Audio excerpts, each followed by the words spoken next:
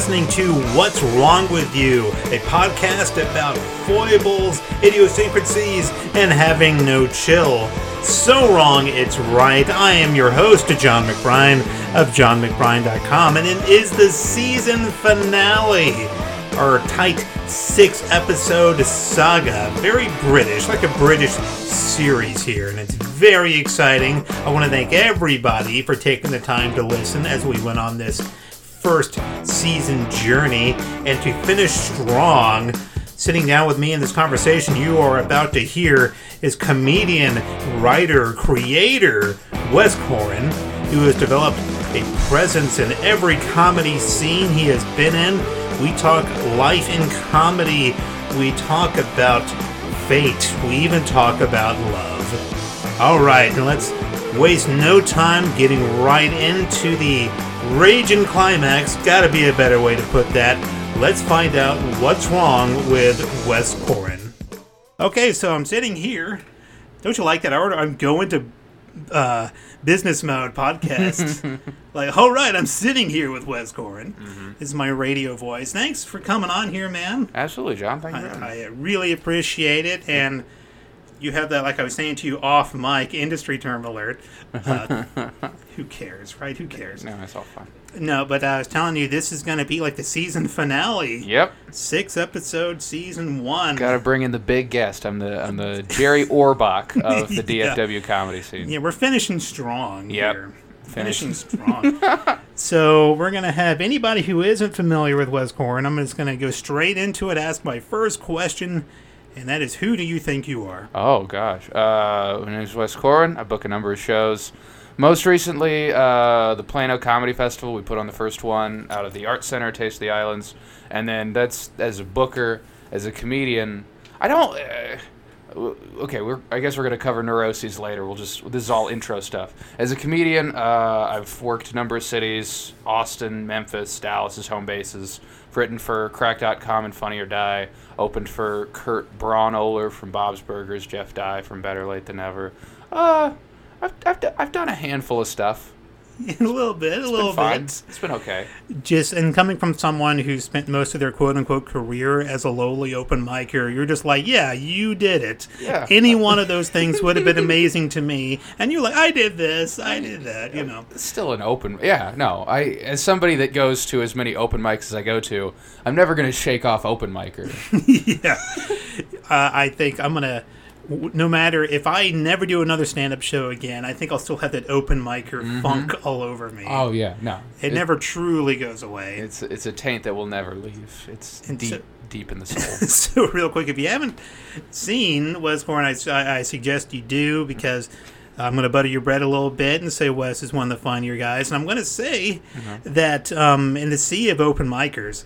And I'm going to include myself, definitely, even though I haven't really done anything in a while. But I'm going to definitely include myself in the open mic cesspool of people. Sure. And there's sometimes when you see different comedians, and we're kind of getting to a little bit of stand-up, and I talk to a lot of comedians, so there's going to be a lot of stand-up talk here. But of course. I like to think we're just getting to the minds of creative people who are performers. So if you're listening to this and you're like, how in the world do people do this? Well, most times we don't even really know, to be honest with you. But... when I'm sitting in the cesspool of the open mic underbelly, the underworld, there are certain comedians that I look at, I'm like, that guy can make it. That guy, he knows the thing. He figured it out. And Wes Corwin's one of those guys. That is so kind, John. Thank you. I truly mean it. I truly mean it. I would say it even if you weren't here. It would be kind of weird, but I would say it anyway. If you had a different guest, you'd be like, I've thought about it, and Wes Corwin is going to make it. And they'd be like, okay. Whoever comes in, the next guest, I'm like, yeah, that's enough about you, but more about Wes Corwin. More about Wes Corwin. And one thing before we get into the meat and potatoes of this podcast is, I will say, as I was telling you before we started recording, I'm excited because I don't really know Wes Corwin that well. And one thing I did find out, and it was at the most recent show that I went. I didn't perform; I just went. I was a judge at a comedy thing, right? It was a competition of sorts, and I was a judge, and I that was a weird... Being a comedy judge, I was never a comedy judge before. It was a strange new experience for me because I don't think I really had to have any merit. I think, are you a warm body? Then sit here. I mean, to be like all the judges were comedians, which I appreciated because I feel like comedians are better comedy critics than like local celebrities or newspaper writers. Right. Yeah. So I feel like you and the other people were perfect for that role of being like, this was funny, this was not. Yeah, there's a lot of like, and all of y'all were great, but there's a lot of whenever you're just watching some other comedian, it can be in an open mic. Yes. Even the pros, sometimes as good as they are, when you've done it for however long you've done it, like you're obviously a vet. I don't claim to be anyone that anyone's ever heard of, but I have put in my hours, man. And but you see another performer, another comedian working on stage, and like, I know what they're doing here. I know what they're going for. It can be good, and you're just like, this is the structure, and there's only so many chords you can play. You know what I mean? Yep. So yeah, when it's being a comedy judge, like for myself, I was like, I can tell you what I think is funny, and if I'm like, oh, that didn't work, and I think I know why. But one thing I found out about you at that comedy show, there was a roast battle. There was, and I didn't realize, listeners of What's Wrong With You podcast, how much of a killer that Wes Corwin is in that roast battle. Because I'm going to let you get your end of the story in here, real quick, I just want to say, I just had this idea of Wes Corwin, right? I'm like, cool guy, puts on shows, nice guy in comedy. Thank you. And that's true, but I'm also like, don't mess with Wes, man. In a roast battle, he will cut you at the knees. I am a truly cruel person. When it calls for it, I'd like to think most of the time I'm very kind. Both the cities I moved from, I started in Austin. They had a show called Spite Club. I remember hearing about that. Best show in the city. I love Spite Club so deeply. And the whole premise was you just say mean things to another person. And I learned how to write like a truly beautiful mean joke from attending every single Spite Club. I love. And then after that, I moved to Memphis, which has an equally a very famous show that's been turned into a web series called You Look Like, where it's a similar roast concept, but every joke has to start with "You look like," and so Austin came from a perspective of like, I'm going to analyze you and figure out exactly what's wrong with you, and then Memphis was all surface level, and I took those, and now if I'm sitting in the same room with someone for about 4 or 5 minutes, I can figure out what will devastate them. And it's not a power I exercise almost ever, but if you book me on a roast battle, I have it in the back pocket. And that's just a nice skill to have. And you gave me an idea just now. And if I ever get to a point where I can turn What's Wrong With You into a live show, I'm just going to make it a roast battle and have Wes, like the final boss, be Wes Corwin. I just erupt from the bottom of the stage. I'm elevated on a platform. It'll be a huge, big production. Big production, probably in the corner of a well-lit bar, I'm sure. But let's get into the real meat here and find out what's wrong with you. And I'm going to ask you, in your words, what's wrong with you? I'm very anxious, I think. That's a tough one. I feel like there's a lot wrong with me. A lot of stresses about, let's see. I'm so single-mindedly obsessed with comedy. It's debilitating at some points. And the cool thing is, there was a point. First of all, when I talk about what's wrong with me, I got to talk about what's right. I have a fiance named Maggie. She's great. This is a good point to start from. I have explained to people, if I didn't meet Maggie, if I wasn't with Maggie, I would be in New York, living in my car, with a Planet Fitness membership so I could shower and stuff. Yeah. And people are like, oh, that's so cool. She provides like a balance. And I'm like, no, you don't understand. I want to do comedy, but now I have this person that is expecting like a house. And so that makes it harder. So now I have to. That's the reason I hustle so hard. Is like you gotta make every opportunity you can, but also they've got to be lucrative because some of that has to go towards like water bills and stuff. Right. Yeah. And I figure, and I truly do respect that passion because I feel it's a passion I either never had or I lost because you don't see me at the open mics and. I've heard stories about guys, like a long time ago, I heard like an interview with like Bill Burr. He said, like, I lived in my car for a while, and I remember him saying that, and I thought, I'm not willing to do that. I like my day job that has insurance and benefits and all these things. See, I empathize with that. Like, I have those things now. So another thing that's wrong with me, I'm a software developer by day, and I'm an avid Facebook user also by day. I really should stop. I've received multiple notes about how I use my time. But no, yeah, I those are good things, right? I have health insurance, I have a job. But yeah, no, when I heard those, I was obsessed with comedy like from middle school, and I would hear people on podcasts being like, oh yeah, I would live in my car, driving from city to city, middle of nowhere, bars for 20 people telling jokes, 18 of them would hate me, and I'd be like, that is the life, that is exactly what I want. And then yeah. And man, like I said, I'm envious of the commitment there. But then again, that's your drive, that's your passion. Yeah. Me, I've said in the show, I've said to anybody who'll listen, I'm lazy and I just want to stay home. Lazy. I think it comes down to working smarter instead. Because all the people that road dog for 30 years, but how effective is it? And another thing.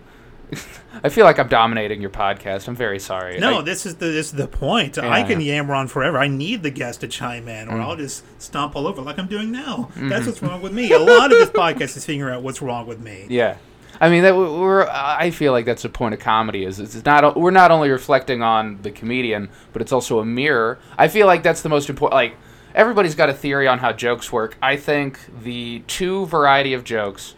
And obviously you can stratify them in any, but I think there are two kinds of jokes which are like, this is exactly what you relate to. I'm saying something we all understand, and then I'm going to extrapolate it into something that is uniquely me. So it's like we all have, we all get anxious around people, right? I remember this time I was at an Applebee's and I watched a guy pee on the table. That's awful. And people are immediately like, oh yeah, we hate all social situations. Wait, what are you talking about? And what was that last part? But talking about working smarter. I'm also, the reason I'm on Facebook all the time, and this is the thing, I go by John Corwin at work, and which is why I fearlessly talk about work on podcasts. No one is ever going to search Wes Corwin. That works with me. But my manager saw me on Facebook, and then he called me aside and was like, hey, so I saw you on Facebook a lot. We're going to have to ask you to not do that as much. And I was like, yeah, okay. And he was like, I assume this has something to do with your comedy. And I was like, oh, that's actually insightful. Because he's an older man, so you'd figure he would be like, you millennials. But he was like, I figure you're working on your side hustle. I respect that. But also, like, I do photography. I wouldn't be doing that at my desk. And I'm like, fair.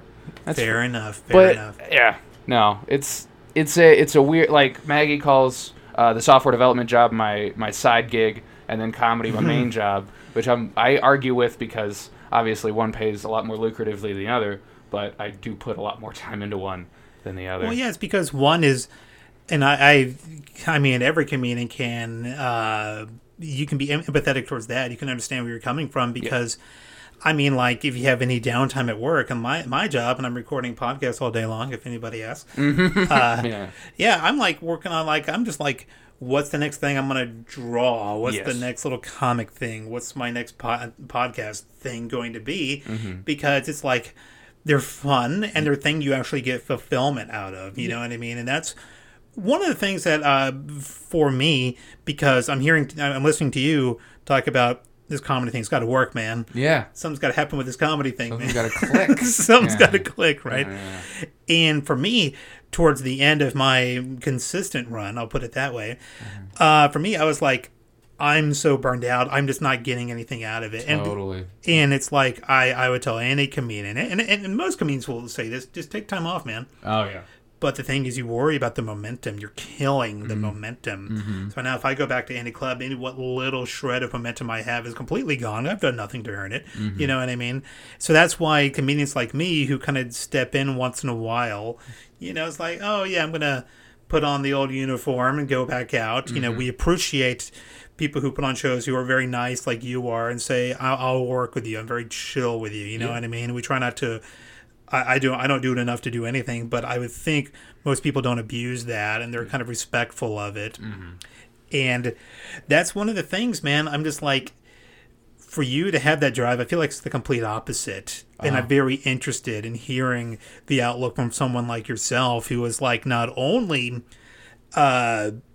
doing the comedy shows, working on that side hustle, but actively putting on shows. Oh, yeah. Good shows too. I mean, I completely relate to what you're saying with the comic in terms of whatever one's done, you're immediately on to the next thing. Because that's entirely my attitude when it comes to shows. I take zero time to celebrate anything. Right after Plano Comedy Festival, I immediately went on my Facebook page and started promoting the next Noble Ray. Because it's exactly what you're talking about, where when you have that drive and passion, it's just 100% about the next thing. It's just every shot you take. So that's sort of like it's sort of what's right and what's wrong with successful people, and it's sort of like take a time to chill. Take time just to say I did it. That's cool, but it's also like, that was cool, but I need to work on that next thing. And even the seasoned pros talk about this stuff when you hear them talk on podcasts or something like that. It's like, I can't... I would assume it gets worse. Oh, yeah. Because it's like, I have people relying on me now. I have other comedians who are trying to get themselves known, put themselves over by doing this show that you could be like, I put on this show. Yes. And that's stressful because... you're like, okay, I really hope this comic doesn't no-show me, something like that, and these things happen. Of course. So let's dive into the stresses there of putting on a show. Just you talk about you said you're like a anxious person. I would assume that's just increased tenfold putting on a show. Is this going to work? It's sort of just walk us through the living nightmares / euphoria that is putting together a show like this. So it's the first time I did it, it was absolutely a nightmare, and it gets a little bit easier every time just because the worst thing that you could possibly think of happens. Like, everybody drops out, and then you're like, oh, and then you make it, and you're like, oh, okay, this happened. So I've had people drop out on 3 hours notice. I had my headliner at Noble Ray on this past showcase drop out 2.5 hours before the show, and like, it didn't even faze me. I was just like, yeah, great. And then I had two people, Safi and Steve, were like having their going away party that night, so I just hit them up and was like, do you guys just want to co-headline? But before that, like, the first time I do anything, I am an absolute mess of nerves, and the first time I ran a showcase, I was just pacing around the basement of this co-op where I booked it, just like, and I was a nightmare. And I had never done a festival before. And Maggie tried to explain it to me like, well, the way you've done this festival, do you have any classes? Are you teaching it? Is it a workshop? I'm like, no, it's just a series of showcases. You've done showcases before. You're fine. I was like, yeah, but we're calling it a festival. So I'm very stressed out about it. So I'm at Taste of the Islands just pacing the parking lot, walking around cars that are trying to park because it's a night. I'm like so terrified. Like, no one's going to show up, and then people walk in, it ends up selling out, but I'm like, okay, and then the microphones aren't going to work. No, they all work fine. Every item that has failed at a showcase, I'm like, oh, it's back, and now it's a festival. And the really stressful thing about the festival was I don't want to get crazy into it, but we had an issue with a venue, and then we had, I think, 20 comics the week before the festival all drop out, which was, I mean, at the time, I think working showcases, you have people drop out all the time, hours before. And the cool thing the great thing about this scene is that I would estimate between 100 and 120 comics, 80 of which are like ready to go, and have like their 15 or their 10 to 15 just like at any point they can recite it like a monologue. So good. So if it were Memphis or Austin, which are very deeply talented pools, but it's people that like are a little bit more experimental, I would be like, oh God, can this guy like be ready on 3 hours notice? But I know anyone in this scene is like just set. Yeah, and if you're in the scene or if you're kind of lurking like I am, you sort of get. That's another thing for me, and we're talking about the Dallas comedy scene for a second here. There's, sure. I'm gonna praise it here. Yes. But first, I want to get into, you can see, and this is any comedy scene, you don't even have to be directly involved. Like, I never got directly involved in anything, fortunately. Some of that was on purpose. Some of that was because I don't think I showed up on anybody's radar. That can be good and bad. Yeah. But, like I say, if my legacy in comedy is Oh, John, he was a nice guy, I think. If that's my legacy, I can live with that, honestly. That's better than most people's legacy. Yeah, most people's legacies are like, oh, that guy did a lot of racist bits, and now he's gone. No, he's gone. Yeah, that guy sucked. It took him forever to finally quit. Yeah. I don't know what he does now, and I don't want to know. Yeah, we'll just be happy that he's gone, that type of deal. But like I said, I'm very comfortable with me. Oh yeah, John, he's a solid dude, I think. But you do see, so some of it was on purpose, some of it was not. Yes.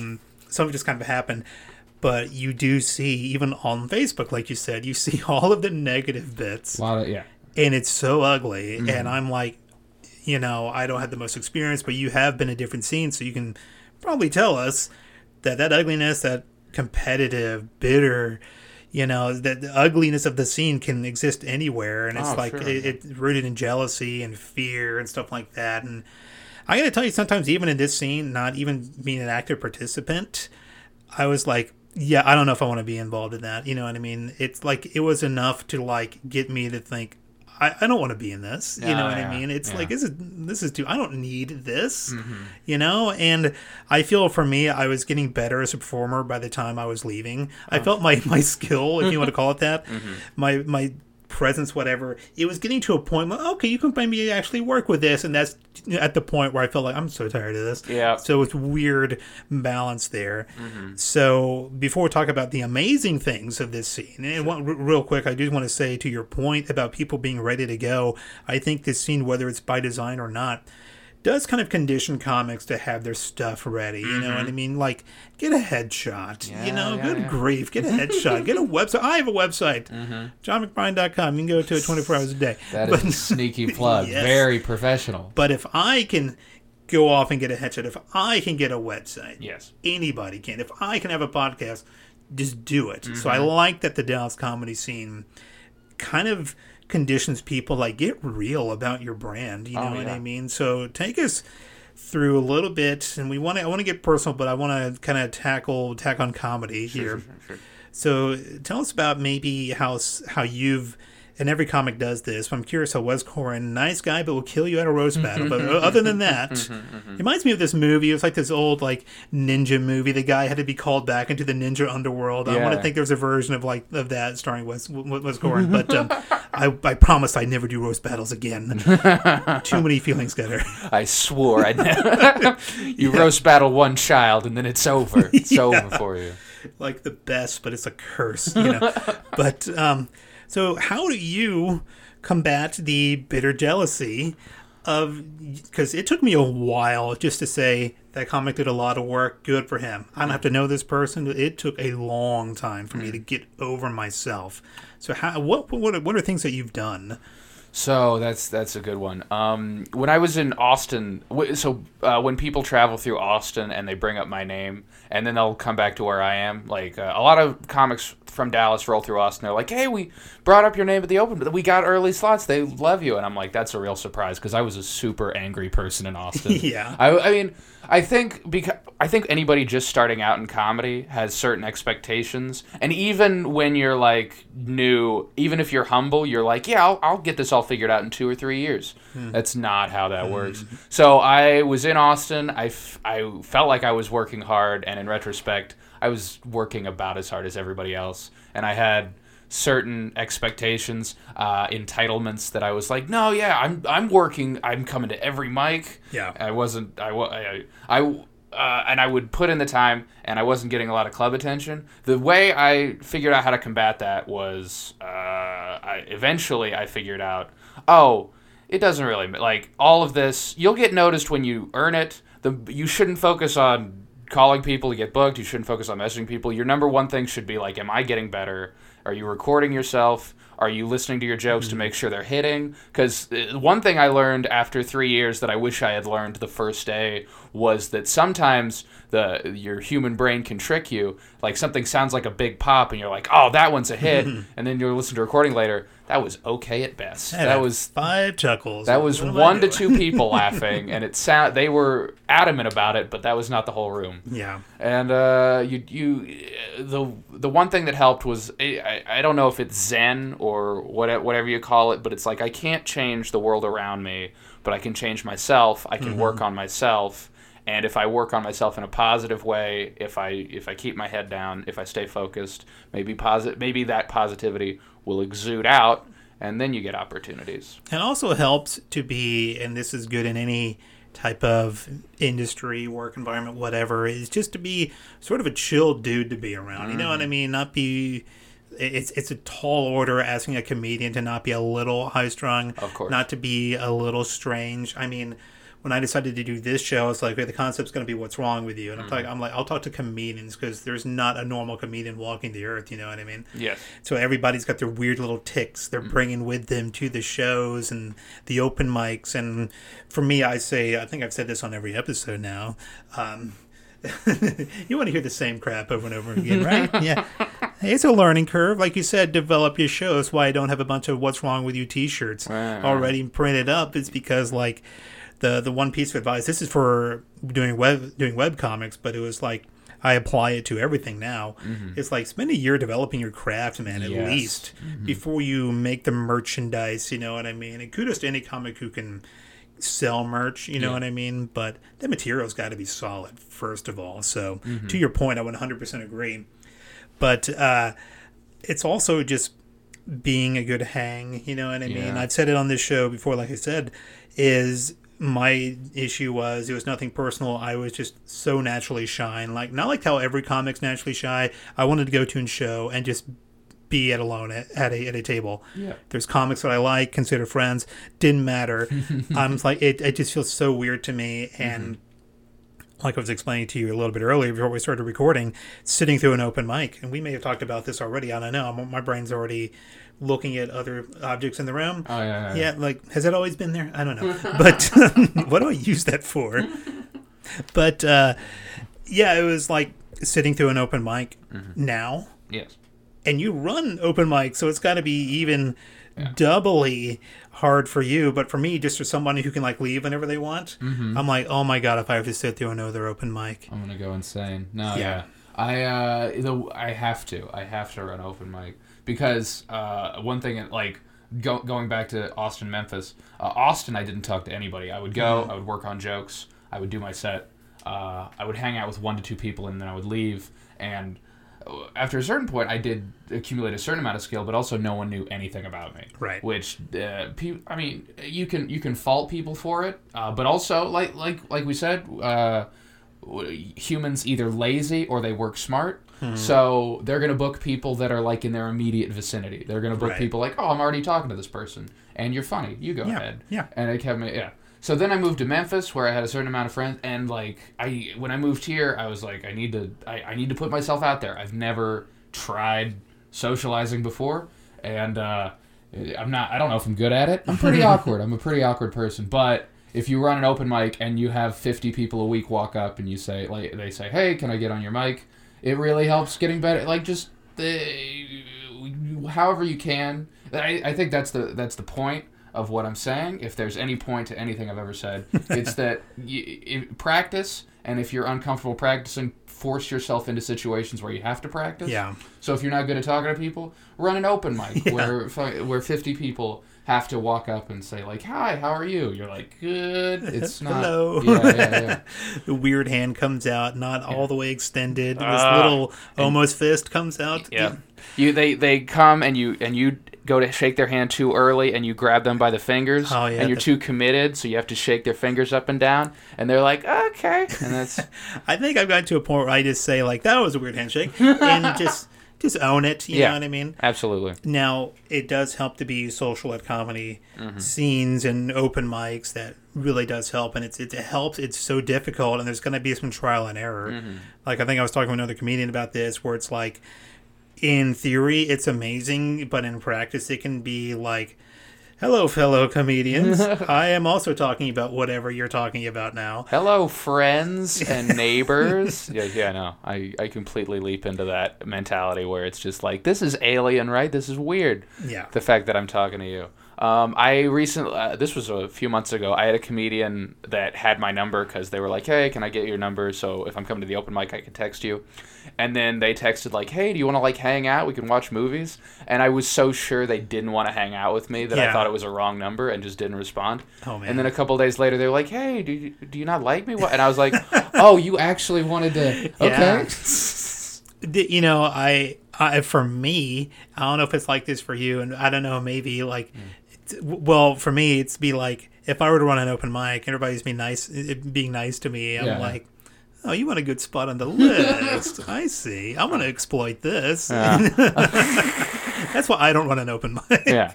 It's too easy to immediately take that small amount of power and have it go straight to your head. Yeah. The thing that immediately checks you on that power is sitting through and running the open mic, because nothing is more grueling and less fun than watching 40 people you either like or like, oh, I respect what they do, try their hardest and come up just a little bit short, or completely miss. Because Noble Ray is a super fun testing ground. Yeah. Zalat is something we're figuring out. When people refer to either of the mics I run, they're both like, it's a fun hanging out spot, and they don't talk about comedy there. It's fine. It's weird because open mics for a lot of the comedians are just places to go hang out. Yes, exactly. Yeah.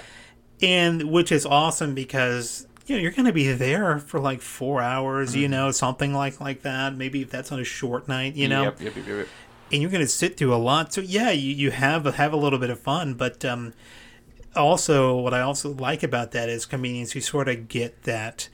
Okay, I'm a performer. I want these people to, when they think of comedy in Dallas, they think of me, right. And it's very difficult, you know what I mean? Because I think a lot of comics are famous amongst themselves, but if you ask the random person, oh, did you check out, like I'll use myself as an example. You check out John McBride? Who is that? You know what I mean? Like, he does all these things, and I'm trying to, speaking of Facebook, I'm posting all these things like, I'm doing this, I'm doing that. Yeah. I think if nothing else, I just want people to think, John's keeping busy. That's good. Social media is all about maintaining that illusion of like, no, it's going really well, because then people are like, oh, it's going well, like button. Yeah. But no, you can't post like, hey, this show didn't go well, the next one won't go well. Right. People will be like, oh, and then avoid you. Right. It's all, you gotta cultivate like some image of success. That makes it sound like I'm tricking people. The shows go well, but also you've got to be positive beyond that. You got to be like, and the next one will be even better, even though and you're like, even though all your anxieties are like, but it could fail at any point. You got to be like, it'll go well, trust me, kind of a thing. And that's got to be so stressful, just kind of keeping up the. Oh yeah. It's not a lie because the shows are fun and they do help you. They're there for a reason. They are fun to hang out at, but if something sucks, you got to just be like, I can't dwell on that, even though it's this thing that everybody saw. Mm-hmm. And I'm trying to a little bit more. It was something I saw on Facebook. I have no idea who posted this originally, but it was something like just along the lines of, and it's exactly what you're talking about, just talk about stuff you like instead of trashing the stuff you hate. Yeah, I'm trying to do a little bit better about that, but doesn't always happen. Yeah. But I'm also like, nobody wants to see, well, that sucked, Yeah. I mean, but sometimes you just got to get it off your chest. So what do you do, if you can, to just vent that? So, like, if a show goes badly. If a show goes bad, yeah. Will you take it, will you just go to sort of internalize it, or speak to someone in your personal group, your social group, or are you ever going to take to Facebook? It's like, I'm not going to lie to you, that show suck the big one. All my failures I keep very quiet. If somebody came out to watch the show, I will glean all. Because here's the thing, I feel I like when normal people come out to shows, because comics, as we've talked about, will be like, great set, man. They'll salvage. They see that your self-esteem is at a low, and they want, because we're all, I think there's, I could be wrong, I think there's a fraternity amongst comics where we all know how hard it is. Mm-hmm. We want each other to feel good. Normal people don't care at all. Normal people will, number one, they will tell you after your show goes badly who the best comic was, in their opinion. Yeah. And will make sure to recite a couple of their jokes to you. And that, and then at some point, they'll bring up a note like, maybe you could do that. And it's not something you implement, but it's definitely it's not a guaranteed like you're right, because they don't, normal people don't always know what's best. But another thing to know is that normal people make up 100% of our audiences. Yeah. So you should, whatever's going through their mind is a thing you need to at least be aware of, is what they're thinking while you're on stage. So, like, if somebody's like, you need to be louder because you're a quiet person. Oh, okay, I'll hold the mic closer to my face. You have these longer bits, and you need to hit the punchline sooner. Well, I don't know about, but I can definitely write with more of that mentality. Yeah, it's the strangest thing. These people who, they come in and see the one show, and they're all of a sudden Professor Comedy. Experts. Yeah. And you're like, these people don't know what they're talking about, but at the same time, you want these same people to pay to see you, right? 100%. Yeah. So, I mean, and that's a big part of when again, that entitlement, when you hear people, like, give you criticism, you're like, oh, you don't, but here's the thing, there are people, as much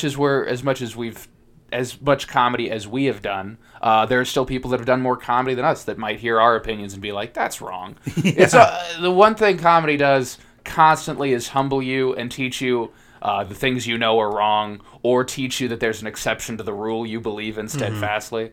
So I try to be very fluid in my knowledge. And you always try to change things up in terms of, like, oh, this has been working, let's take this line out or add this line in. How does that affect it? Now the back line, you just always. That's the one thing. I'm comfortable doing just about anything in comedy, and I don't want to fault the people that do this, because, again, they come out of it being rock solid pros because they know they're set back and forth. I never want to be the comic that has done the exact same 5 minutes for 1 year. That is... Yeah, it's all about how you approach your method and your structure, and this is why I like talking to comedians, because this is like their life. You know what I mean? Yeah. So I could ask, well, talk about what happened in your day job. They're going to be like, oh, well, that was kind of boring. But your passion, your actual life starts at like an open mic or something. It's happening 24 hours a day, but you come alive, at the open mic. And then you slowly die because it is an open mic. It is, in fact, yeah. Though you come alive and that part of you is quickly killed off and your zombified corpse roams the stage. Just sort of shambles on and off. You're next, and then just that's it. So there's a lot of duality there of being the positive promoter, because you can't just say my show's okay, you can go if you want. You're not going to say that. No, absolutely. Why would you say that? I'm not going to go around saying, like, you can listen to what's wrong if you feel like it. No, it's the best show ever. Tell everyone about it. If you're ever in a car, I guess you can put it on, unless it's too much effort. It's on Stitcher, I guess. No, I don't know how to work Stitcher. You gotta sell it. You gotta sell it at all times. So, but there's that, and there's also, like, you have to just keep everything, like you said, just kind of quietly. If something doesn't work, you're like, I can't really be too open about that, because I don't want... And if it's like your personal... If you have just like a personal account, whatever, that's just for your personal feelings. Even then, because I've kind of, I'm sort of conflicted about that, because, I figure some accounts I have that's specifically for a show, and some accounts I just know are straight up personal accounts. But I'm also like, even on those, I'm like, I don't want to just say, like, so, like, this recording's going great. You're doing a great job, Wes Corwin. But if it sucked, I'd be like, man, that recording of Wes sucked today. I don't even know if I'm going to, put it out. Throw it away. Cut it all. Yeah. Throw it all out. Yeah, so I'm not going to say that. So then you're like, I have, with social media is there to tell the whole world what you think, and you can't really do it. And if you do, all of a sudden you have like a political argument happening in your comment section that you're like, that had nothing to do with that, but it's there. Never want that. Oh, that's always the worst. I'm like, why is this happening now? Yeah. I posted I don't know if we want to talk about that, but I posted a joke recently that I tweeted about, like, how this was when they were doing the open carry for teachers thing, and I was saying in Harry Potter all the professors carried wands, and like 5 students died every year. And somebody copied that and posted, like, Wes Corwin with his hashtag SJW comedy, and I'm like, that's not. I wasn't. Yeah. Okay, yeah. That was not the intent of that. I think it's something other comics would know. Mm-hmm, They're like, oh, funny joke. I know exactly what he's doing with that. Yeah. Normal person, a normie. Oh, yeah. Clearly this has a message, or I'm just connecting two dots. That's all that is. Yeah. There it is. It's low-hanging fruit to me, but to you, it's I have an agenda and a crusade. Oh, look at him sneaking it in. No, I write jokes. That's what I do. Yeah, I think it's kind of ridiculous that these teachers have wands and things. What are you talking about? Mm-hmm. So what do you do when you and you may hear my dog Lily in the background. She's the official show mascot. She's great. She'll be barking up this from. She heard you mention open carry and it set her off. Oh, so. yeah. She's got opinions. She has strong personal beliefs. we strapped a sidearm to her. Whenever she goes out for a walk, she's packing heat. She's packing heat. But, so it must be sort of frustrating to have so when you mentioned Maggie, they go at home. So I'm like, I can't put this on Facebook, so I'm going to tell you. Yes. She receives a lot of that, frustration. But, I mean, the cool thing, and I think it's one of those things where as a normal person, as your spouse, and as somebody that future spouse, and as somebody that has received all of her comedy knowledge through me, I think she had a very specific view of comedy, and that came from a very negative place. And now, I'm unpiecing it, and I think we're both happier people now that I'm not as angry all the time. Yeah. But so in a way, because you think, okay, so let's say. I want to get to something real quick here, I want to just wrap this up before we go into the next wonderful bit that's going to be amazing. See what I'm doing? I'm not saying this bit may suck. I don't know. Who knows what'll happen? No, this next bit will be the best part. Yeah. We're closing the season right with the strongest bit of the season. Yeah, but real quick to put a pin on comedy here, however you say that expression, I don't know. But so do you think in an alternate life, alternate timeline, we're getting cosmic here on the podcast. So do you think, whatever, it didn't work out, you were just single West, out on the prowl, right? Moved to New York, living in your car. Living in my car. And you're shivering at night in the winter. This is my dream. Oh my God. I've done it. This is everything I've wanted. I'm so hungry. And, so do you think, and after you've taken your 24-hour fitness shower, right, do you think you would be either I'm living my dream, so I'm happy, or that angry bitterness would still be kind of there, but tenfold? First of all, it's a Planet Fitness shower. What did I say? You said 24-hour fitness. Oh, never. I apologize. Never. Thank you. I in order, Planet Fitness, and then very bottom, 24-hour fitness, and then just below that, LA Fitness. I used to go. Yeah, awful. I used to go to 24-hour fitness, and it is. Not the most clean place. Not if I can. But to answer your question, that's a great question. I'd like to think. You never know. We're human beings. We're comprised of our experiences. I'd like to think I'd have grown and matured the same way I have now. But maybe I would be sitting in my car writing angry bits and being like, "These people don't get me." Yeah. And that's why I think every comic should take a sabbatical from time to time. Just do something. Have some real life, you know what I mean? And just sometimes you can get too comfortable and not want to go out again. That is, I know we're in the wrapping up phase. I don't want to jump into a completely new topic, but I used to write, when I was very new to comedy, a lot of meta humor comedy about comedy. Yeah. And nothing is more educational than the first time you write a bit about something that has nothing to do with stand-up, and people like it so much. I don't think meta humor is bad. I still do a lot of jokes about jokes. Yeah. But people relate more to human experiences that everyone gets than they do to just jokes about stand-up. Right. And I think that's a good thing. I think going exactly with what you're saying, sabbatical, do other things. Go live in cities, go travel, go do things that, and then when you've done them and you look back on them fondly, write about them, and then do that. Yeah. There's just it's any form of comedy, stand-up joke, or you're drawing a little webcomic, that can be a joke. You know, however, it's either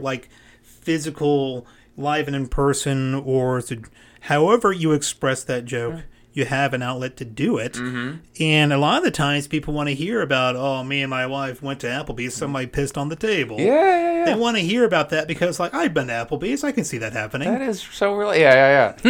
Apple peas. More right? But Hey. and I respect the grind. I think of myself as somebody that grinds really hard. But if you go and do comedy 7 nights a week, every single night, Yeah. When you write, you're joking about your life experiences, and if all your life experiences are you driving from open mic to open mic, you're not gonna have a lot of variety. Like, take a night, go to a pizza place, go to a Chuck E. Cheese, make people uncomfortable, go by yourself. Yeah. Live a whole life. And that's why I'm like, maybe in this alternate timeline, Wes Corwin, Earth 2 Wes Corwin, he would maybe have found somebody else in New York and would have settled down there. I don't know. I'm thinking like, just doesn't matter. It's sort of like a paradox. The same thing would have happened regardless.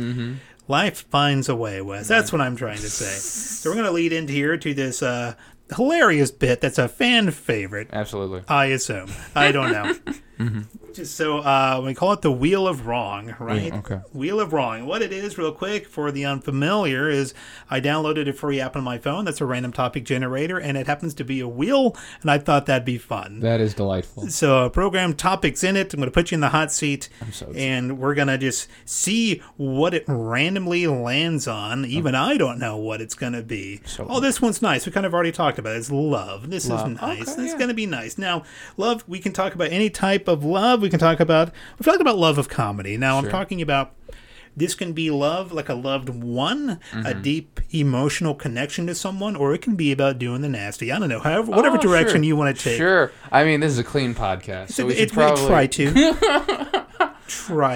We should. I mean, if we talk about it, we should have tasteful edits. Like right before we talk about it, it should cut to the outside of a train going into a tunnel. Yeah, I was thinking like a spring noise sound effect. Yeah, Absolutely. I'm thinking about that. So I guess I do have a follow-up question with there. I'm going to get my papers. Please.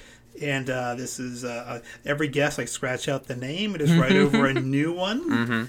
And so there you go. So you can feel special. I used to do a bunch of other different bits in the early goings of this show. Sure. I figured this is the most fun one. So the most common one for love is, I've talked about this before, but the fear, this kind of relates to being an open mic or being a comedian, working comic, is that fear of dying alone. How much does that motivate you? Get off your BUTT clean show. Clean show. Yeah. How much does it get you up and at 'em when it comes like... You get the HECK clean show out of that chair and you could pick up some stuff. Like for me, real quick, just kind of give you an idea, I guess what I'm talking about. For me, I like to jokingly say I wasted my 20s. I'm 36 years old now. I kind of did it, but I think everybody's, unless you're like a billionaire by 21 or something, you probably wasted your 20s. And that's kind of a good thing. You're kind of supposed to in a certain way. Oh, yeah. We're talking about love and not comedy, but there was a thought I had where I think a lot of people think failure is waste, but it's all development, right? Right. So if a bit doesn't work, it's one mindset is to think about it failing, but the other one is to think, it's developing. I'm learning through it, and it's only going to get better the more I work on it. And if the bit never clicks, I spent all that time studying and learning. So right, it's sort of like just dating, for example. Yes, exactly. The search for love, right? Yeah. Which I think was a sequel to Star Trek. I don't know, but Star Trek: The Search for Love. Yeah, that was the porn parody of Star Trek 2. But when you're if only something rhymed with Spock. Anyway, so when you're dating, it's sort of like, for me, for example, over time, I had to learn at least what I thought being a good dater was, a good date was. Just what I had in my mind, at least. And some of them didn't work out. Yes. For the better. But, two people just don't click, and that's it. Yeah. Sometimes in the very opening minutes of a date. Yeah. And I'm over dating. I'm so happy it's over. It's great. I tell people, if there's any single soldiers listening, come on, get better. But I also say you got to get yourself better first. Absolutely. You got to go on a series of dates, a series of open mics, if you will. It's kind of like a love open mic. You know what I mean? Like, does this work? No. Just like comedy, you have to sell yourself a little bit. You got to turn on the charm. You got a stage presence, but date presence. You got to exactly, right. And sometimes the crowd can ghost you. the person can ghost you, and I've been the ghoster and I've been the ghostee, and I understand why it happens. A necessary evil. Absolutely. So, in your experience leading up to where you are now, did you find yourself thinking like, ever having like a big self-aware moment, like I really sucked as a date? No wonder that didn't work out. Oh, I mean, yeah, of course. I, as anybody that went through teenage years, you very quickly learn, like, oh, I'm insufferable. Like, once you're out of it, you're like, I'm the least fun person to hang out with. I take everything so seriously. I have hard opinions. When people walk up, I just start listing movie trivia. Yeah. Like, who has fun with that? But then you're like, oh, like, the exact same way with comedy. You're like, oh, I'm going to figure out a good opener. This is a good way to say hi. And then you just you get to know, and then, you figure it out. It's. I mean, I don't think anybody thinks of themselves as a bad person. I hope not. That'd be a weird thing to do. But I think especially in dating, it's all about presentation. It's about what foot you're pushing forward, and it's also about you also don't like trick people. Work on yourself, improve yourself, but. Yeah, also learn how to present what you got going on in a good way. Yeah, it's just like you're just like, this is my brand. Yeah. This is my personal brand. Well, yeah. And this is my comedian Facebook page, and this is my dating Facebook page. Yeah, the dating profile. Nice to meet you. A lot of people do jokes about the dating, online dating, and I'm thinking like, shouldn't it just be dating now? I don't know how people date anymore. And oh no. Like I met my wife through online dating, and before that I did, and before that was funny for me is you're thinking like, John, you're such a studly guy, you're such a cool guy, you're like the Fonz but in real life, right? I said that right before we started recording. Right, I was like, oh, I hit record too late. But the second I said that, you hit the recorder and it started. I'm like, oh, like a record player. Yeah. And then you mouth the words, I'll never say that again. Like, oh. But I was like, there was a time in my 20s, I was like, I won't do online dating. That's pathetic. Me saying this. Like, I have any right to say this. You know what I mean? Yeah. I mean, well, I think I would say people like, I think we relate in the same way that we're both late adapters. I saw Vine and I was like, that's the dumb 6-second videos. And now it's dead, but it shot into the sky. And then it came back down. Right, and its legacy sort of lives on because, like, if you see a video on, like, Twitter or something like that, you're not going to... If it's, like, a minute long... Yeah. I put out a video, like, yesterday or something. It was, like, under a minute. And I'm thinking, this is too long. Yep. You gotta be quick. I'm like, 30 seconds, maybe. So... Vine kind of, they're on the right track. Yes, absolutely. But still, I understand about the late adapting. Oh, yeah. And still, like, even though Vine is dead, now Instagram only allows, like, 30-second videos, and Snapchat is so big, and that, like, 3 to 4 seconds. So, in terms of... but there's no... I think some people see new things. I know I do, is I'll see new things, and I'll be like, that's dumb. And when I say that now, I force myself to, like, because I've made that mistake before where it's like, that'll never take off. And then it shoots straight into the... Yeah. So that's why the product testers, they're like, what does Wes Corwin think of this? If he hates it, we know we're on to something. Get on board. Make it happen. Yeah, and when it comes to late adapting, man, that sort of sums me up when it comes to dating, because I didn't really do a whole lot for a long time. And again, you're like, really, Judd? I don't believe that. I'm like, no, if you've seen me, you're like, I can buy it. I can buy it. Okay. So, but for me... I made it so dramatic in my mind to like, you gotta do this now. It cannot happen for you. Other guys can pull off being late 30s, mid 40s dating. You cannot do this. Yeah. So it was sort of like, for me, the way I built it up, and it's so like overly unhealthy, how dramatic and intense I made it for myself. But it was like, the movie 27 Hours, that's you, buddy. Cut off that arm, man. Gotta make it happen. So was it sort of like the same way with you? It sounds like, I don't know, it sounds like you were on a slightly different path. It sounds like you were already like, yeah, Wes is going to get his. But it's sort of like, you're like, I still need to change something. No, I mean, I think, so I dated, I think, 2 or 3 people in high school.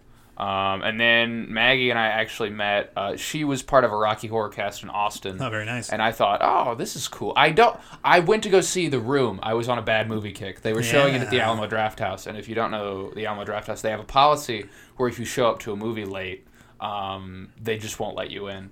And I had this weird kick where I was super into Austin because it was very walkable. Yeah. So I was like, oh, it's 2 miles away. I'll walk it. Right. I was 15 minutes late, and they were like, you can't. And I was like, okay, well, what else is there? There's a Rocky Horror showing at midnight. And I was like, oh. And it was about 2 hours. So I bought a ticket, walked over to the Walmart, walked in with the ticket. Yeah. And, it was I think it taught me a lot about performing because it was, at the time, the most magnificent live show I'd ever seen. And then Maggie was the recruiting and training person. So I was like, hey, I want to do this. And we hung out. And, I figured the quickest way to get up in the cast was to start dating. No, she was just like... You found an angle and you worked it. No, she was just the best person I've ever met. Yeah. And we hung out and started dating, I think... a lot of failed dates. That one we had to work through. I invited her to a number because, like we said, you put your best foot forward. I'm very awkward. I'm not a great conversationalist. I learned it. I'd like to think this podcast is going well, but maybe not. Maybe not in the larger scale. I will dub over this like Wes was doing great.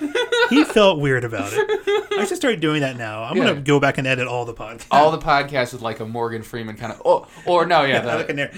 Maybe not him now. I don't know. The Ron Howard from Arrested Development voiceover. I think this bit's going well. It was not. It was not going well. But so you put your best foot forward when you're meeting a new person. You want them to like you. So I was like, hey, come to the stand-up show because I work really hard. Like, this is the one time, and there are going to be other people around you laughing at me. So then you'll think I'm funny. Yeah. And I invited her to Funniest Person in Austin, which was a show that like they have 200 people come out. Got a flat tire. Did not make it out. Oh, no. I won Joke of the Night. Got $100. Thanks. Did not make it out.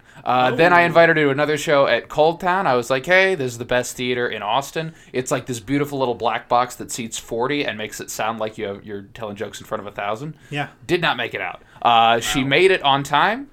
Then I don't think she understood how comedy, because we had just started dating. So she was like, oh, I'll go to this video rental place next door. Went there, walked around for a while, and then my set was over, and she was like, hey, what's happening? And I was like, you're supposed to... Anyway, and then I took her to an open mic at Conan's Pizza in front. I told jokes in front of 3 people. Did not go well. No. And we have been dating for 7 years. Yeah. So if she would have saw the good shows, you would have been big timing her. And like, hey, see how good I was? All those people were laughing. You see me? Yeah, she would have been like, I can't go out with you. I think you're too successful. I don't think I can be with somebody that's so destined for the top. But then she saw me sling jokes at a pizza place in front of a family that was trying to avoid eye contact. And she was like, yeah, I can work on this. Like the humble there. And I think that fateful walk, that 2-mile walk. Mm-hmm. What would have happened? Who would have if I had cut across the Walmart parking lot instead of walking around it, maybe things would be different. You would have a memory of seeing the room and thinking, that's so funny how bad that movie is. Anyway. Going on about your day. Yep, and now my life moves forward. Yeah, it's all for the best, right? And this kind of leads into the last thing I like to do is... and you already covered this at the top, actually. So you may just recycle some of these, and that's fine with me. Because clearly I'm all about recycling content here. But I do this thing at the end where I say, before we get into your plugs and things, I say, I like to have the guest, because we go in a lot about what's wrong with you, and you spend a lot of time talking about, these are things I may not like about myself, and I've had to work on. But I actually want you to list 5 things you like about yourself. Oh, gosh. And this is always a challenge. It's always so interesting to me how people struggle with this. Sure. And the thing is, again, I'm going to say you already did it. So it's just like putting on the shows. You've done it before. Yeah. I'm going to find a way to find 5 positive things. Okay. Oh, goodness. I'd like to think I'm a hard worker. I know I didn't sell myself well when talking about the manager. I've had 2 incidents, and I know you know about jokes. If anybody's listening and they don't know jokes, whenever you tell a joke, there's 1% truth and then 99% exaggeration. Yeah, I'm doing fine at work. People like me. I'm putting in the time. But I'll post this on LinkedIn later. It'll be good. But I work hard at whatever I do. I have a good work ethic. I'd like to think. I'm studious. I'd like to think if I'm not good at something, I put in the time to become better at it. I think that goes for comedy and also programming. I don't think I'm a jerk, right? That's a good thing. I like to. I think that I work with people. I don't want anyone to feel excluded. I know there's some people out there that are like, oh, when's my shot? And I'd like to think I'm looking at them and like, oh, if you put in the time, I'll put you on stage. Yeah. And I know I'd like to think I've booked a couple people's first shows. And I definitely booked a number of people's first festival, and I'm glad I could do it. Yeah. Because some people are hysterically funny and just need that little bit of attention. Right. Three things. I'm not good at laser tag, but who wants to be violent, right? I'd like to think space violence is something we can limit, and I'm doing that by frequently being in last place. You're a star pacifist. I am absolutely. It's a new movie. I think that would be a great film. The Star Pacifier, the sequel to the Vin Diesel classic. Star Pacifier. Guys, let's all put down the space guns. Let's all talk this out. Let's all space talk this out. Let's end the open carry of the ray guns. Guys, man. Can we all talk about how great this Cantina band is? Let's focus on them. They're doing great. 4, and then 5. I'm working on it. I think that's number 5 is I know I'm not perfect. That's okay. But I think being anxious, you take a lot of time to think about what you're doing, and I'd like to think I'm not as insular and defensive to the point where it's like, oh man, nobody's talking to me. Well, that's because they don't get like I'm like, oh well, if I'm not getting along with this person, maybe I'm not presenting myself right. And it's possible that they're in a bad mood. Maybe talk to them and figure out what's going on. I think it's a fantastic 5th and final positive thing. There we go. Because that's actually the perfect thing. It's like, I'm working on it. Mm-hmm. That's like the perfect positive thing to finish on. And I think, man, what a great season finale this has been. Season 1. So good. Yeah, and so let's go ahead and get any... This episode, we're recording this like pretty late in June, right? Fairly late. Yeah. And this will come out maybe, I'm thinking, second week of July, of the year of our Lord 2018. And just going to give you a heads up. And so if there's any shows around that time period and your social media, you mentioned briefly that you go on Facebook from time to time. Yes. So constantly. You can so main thing. You could follow me on Twitter at West Cornfield. You can follow me on Facebook, like my page, facebook.com/Wes Corwin has friends, or search Wes Corwin. And then shows specifically. I think the last Friday of every month I do a showcase at J&J's Pizza. Last Thursday of every month now I do a showcase at Noble Ray Brewing. I do frequent shows at Art Center Theater, so check that website. And then I do frequent open mics every Wednesday at Salat Pizza in downtown Plano, and every Thursday at Noble Ray Brewing. So keep track. All right. Keep checking. And for our international listeners, fly in to the Dallas area so you can see Wes Corwin perform at any of these places. Mm-hmm. And if you can't afford the airfare, well, you can go on Twitter and see what he's doing. All that. And I'm going to close out here. Again, thanking you for being on this podcast, coming to my home. This is amazing. Thank you for having me. This was a good experience. And I just want to end by saying, well, I hope you're happy. Yeah. Yeah, I would say so. We got there. Well, thanks again, man. Absolutely.